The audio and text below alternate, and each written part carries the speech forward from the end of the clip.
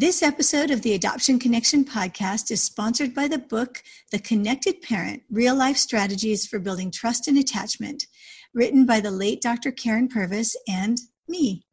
This new book for parents and caregivers combines the rich experience and scientific insights of Dr. Karyn Purvis with personal stories from my parenting journey. There is hope for every child, every parent, and every family.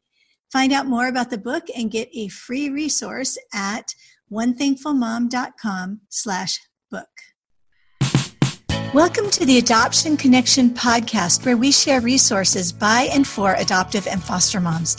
I'm Lisa Qualls. And this is Melissa Corkum. Don't worry, we get it, and we're here for you. Hello, friends. Welcome to episode 88 of the Adoption Connection podcast.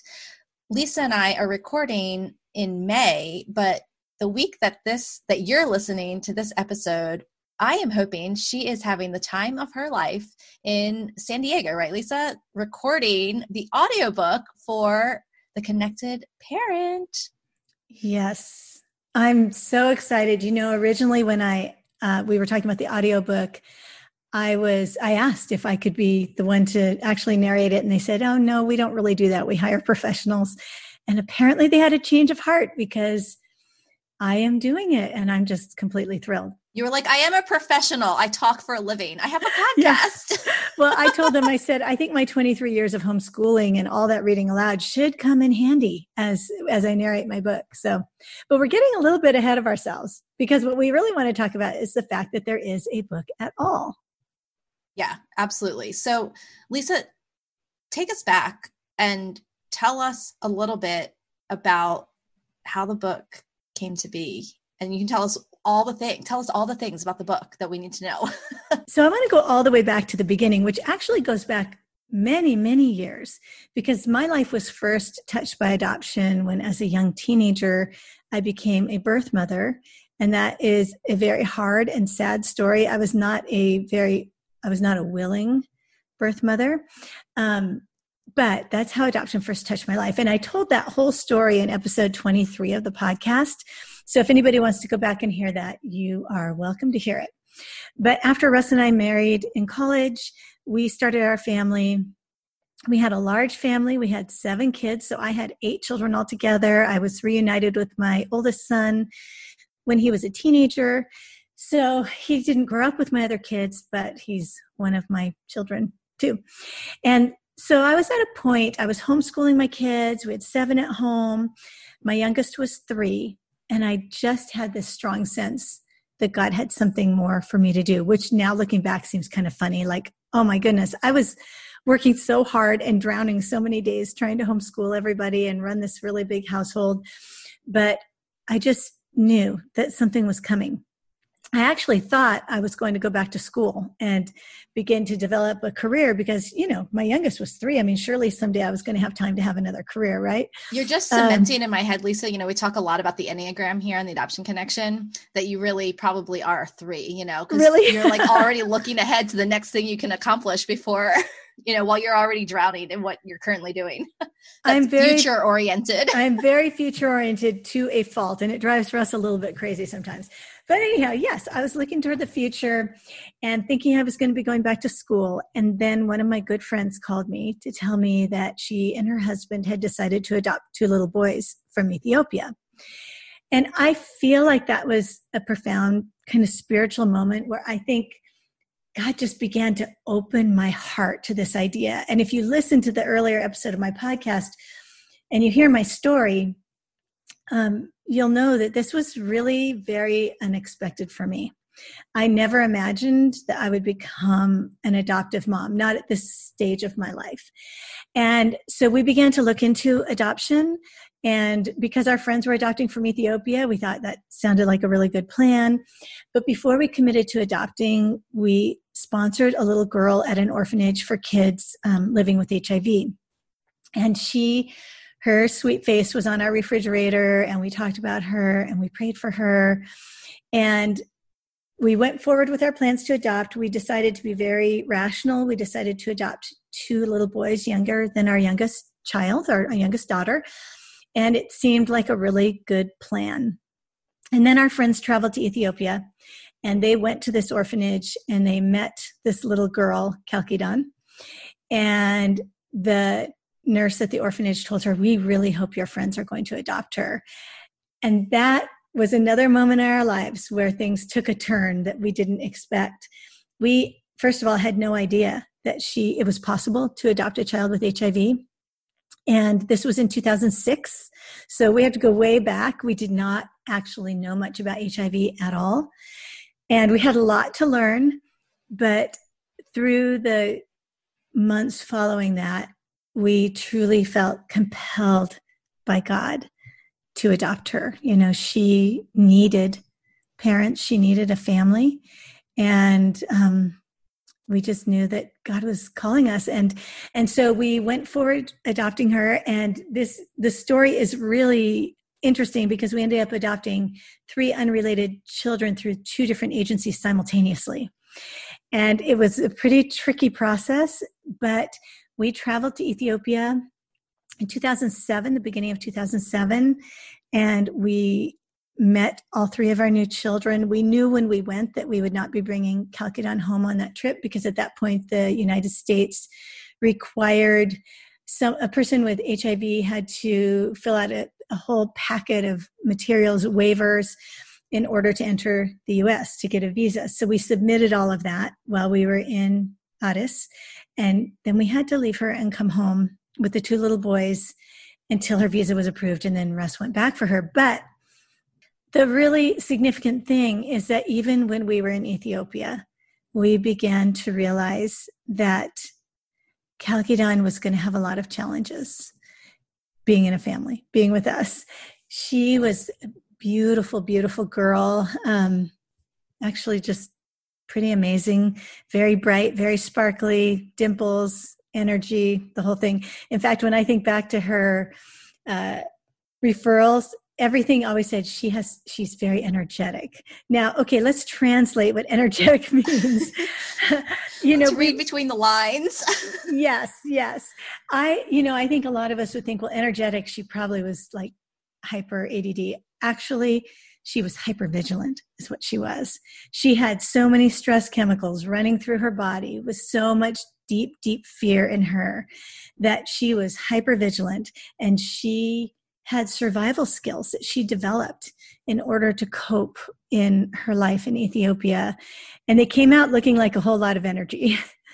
But we knew things were going to be challenging. We'd heard that people often have this honeymoon period when they get home. And so when she and Russ got home, I was expecting that. We did not have that.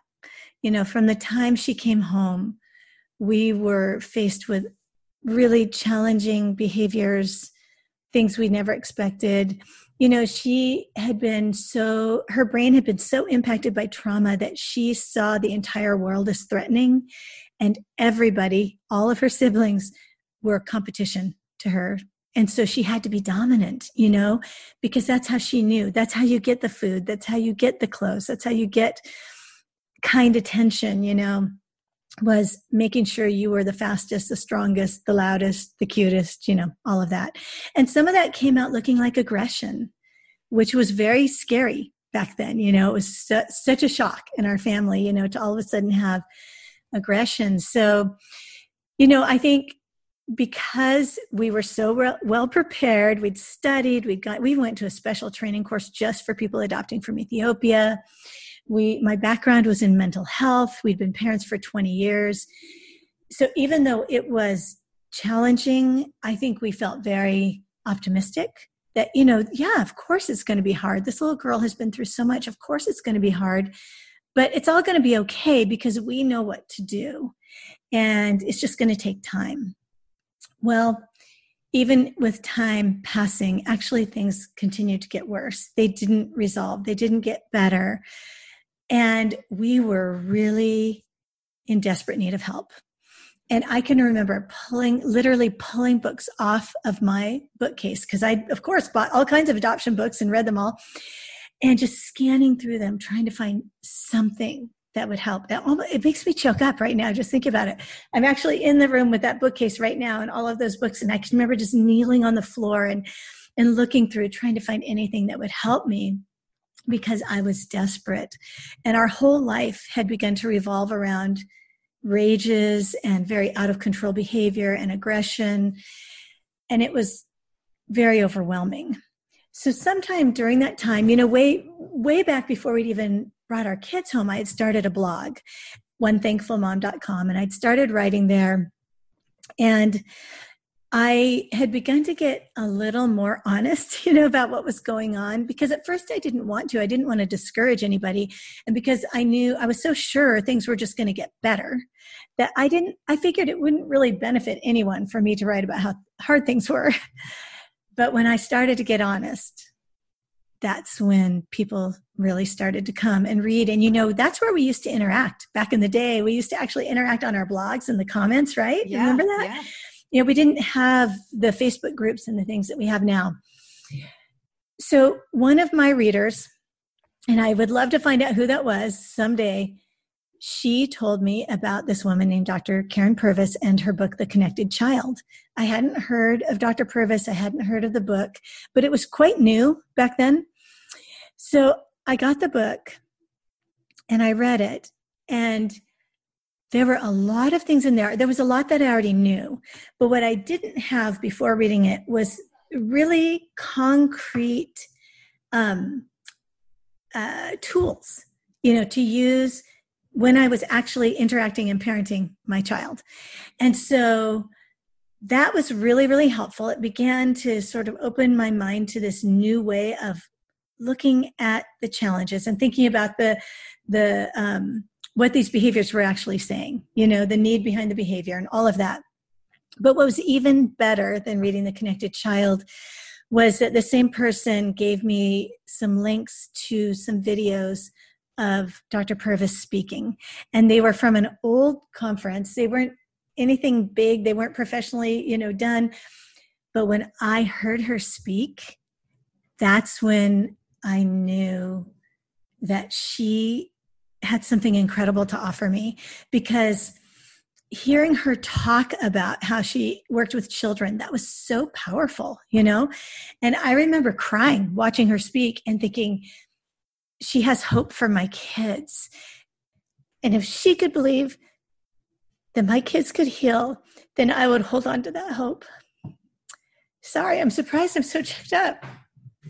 But it was very powerful. And I remember telling Russ, I need you to watch these videos. And so we watched them together, and he had the same experience. We were both just crying. So then I went back and I reread The Connected Child again.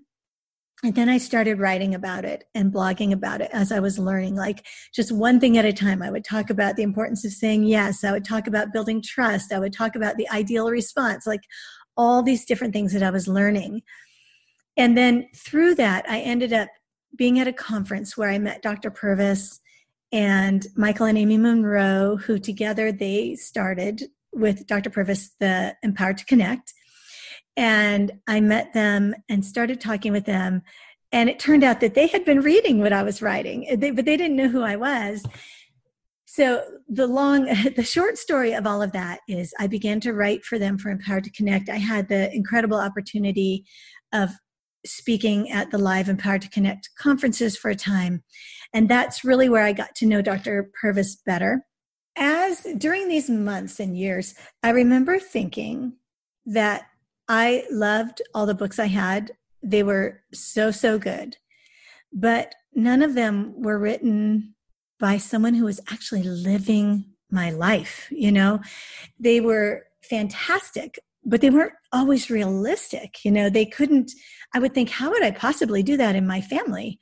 And so I began to think, wouldn't it be fantastic if there could be a book where I could share my real life stories of connected parenting and building trust and attachment alongside Dr. Purvis, who could explain why I do the things I do and how it works for me and how it works for my kids. And I just thought this would be the book that I wanted to read and that I needed to read.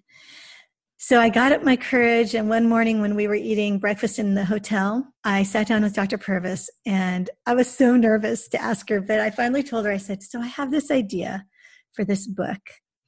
And she was so great. She listened to me and she said, that sounds like a great idea. And I remember saying, so do you want to do it? Do you want to write it? And she said, yes. And so really, it was this an incredible thing. And so we began writing together. And first, I mean, I could go on and on about. What year was that? Okay, that was end of 2011, 2012. We started writing the book in 2012. Okay. So a long, long time ago. But we slowly began working through the chapters. Like I designed the whole layout of the book in terms of the chapters and what I wanted. And then she approved it. And then we started writing and working and sending work back and forth and back and forth. And her assistant, Emily, kept us organized, which was really, really nice. Because Karyn, of course, had many things going on, many projects going on. And so we would send work back and forth. And then during that time, of course, she was diagnosed with cancer. For a time, we stopped writing, of course. I mean, her health, really that was her focus, and she had other work. So we stopped writing for a while. And I remember thinking, gosh, I wonder if this book is ever really going to happen. And then she started to get better. We started writing some more, but we were really in the thick of it with parenting Chalcedon and really struggling quite a bit. Even with the skills we had, it was very, very hard. Again, we just kept plugging along. And then at the end of 2014, we were in a terrible car accident and we lost our daughter, Chalcedon, and I was injured. And I remember during that time thinking, we're never going to finish this book because I don't know if I'm ever going to be able to write again. I just didn't know if my brain would ever work well enough again, if my heart would ever work well enough again. I mean, grief is so strong that I could hardly read, if that makes sense. It's just my brain couldn't do it. And so I wasn't really sure. But then Dr. Purvis and I talked, and enough time passed, I said, I need to finish this book in honor of Chalcedon. I need to do it because she's the whole reason why this book was written.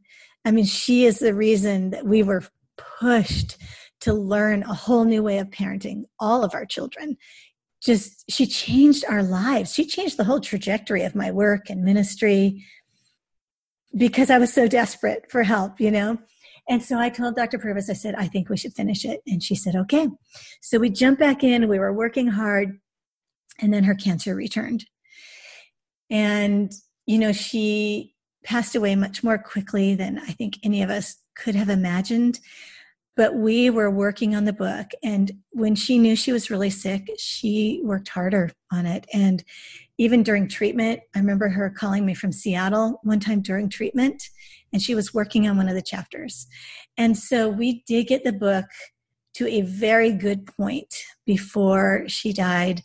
And I was really hopeful that we would be able to finish it. But of course, that didn't happen. It didn't quite get there. But after she died, I waited a while and then reached out to her family. And I said, would you like me to finish this book? And they really wanted me to.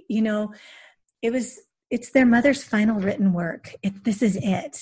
And there won't be more written work by Dr. Purvis. And when I knew that they were behind it and that they wanted this book published, then I reached out to Emily, her longtime assistant who had kept us organized through the whole process, And I said, can you help me take Dr. Purvis's notes for the portions that aren't done, and can you help me finish this book?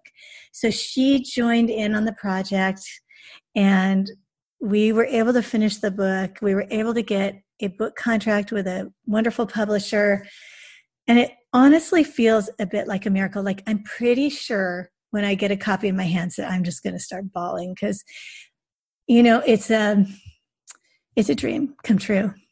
Really. Yeah. Well, it's almost a decade of your life. You weren't writing that whole time. And so much has happened in that. I remember when we first met and you told me about it. Well, first of all, I was shocked. I was like, what? There's another book from Dr. Purvis, but just this hope that it could come to fruition. And that was before you had a book contract, Mm-hmm. I remember the book proposal and all the things. And so even the last 2 years of getting permission to finish it, finishing it, the book contract and all of that, that's felt like a lifetime.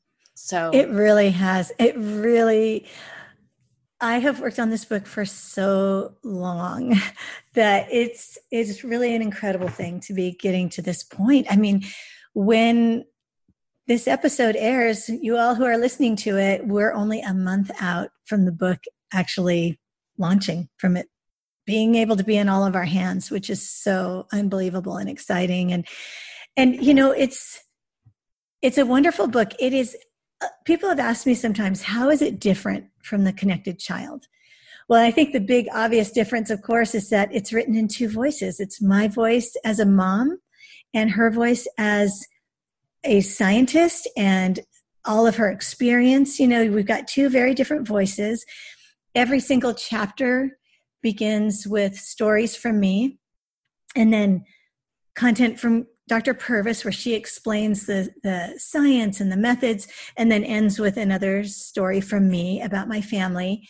And I think it's laid out really, really well. Of course, I designed the layout, but I mean, I don't mean visually laid out. I mean, the whole design of the order like content. Like you can find topics that are relevant to you. Right. It's very topical.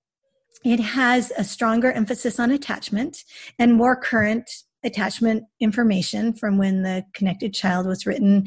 We have a chapter on the very first chapter is understanding the foundation of attachment. And then the next chapter is understanding yourself. And it's a chapter where we talk about our own experiences as parents and our own histories and understanding our histories and having compassion for ourselves.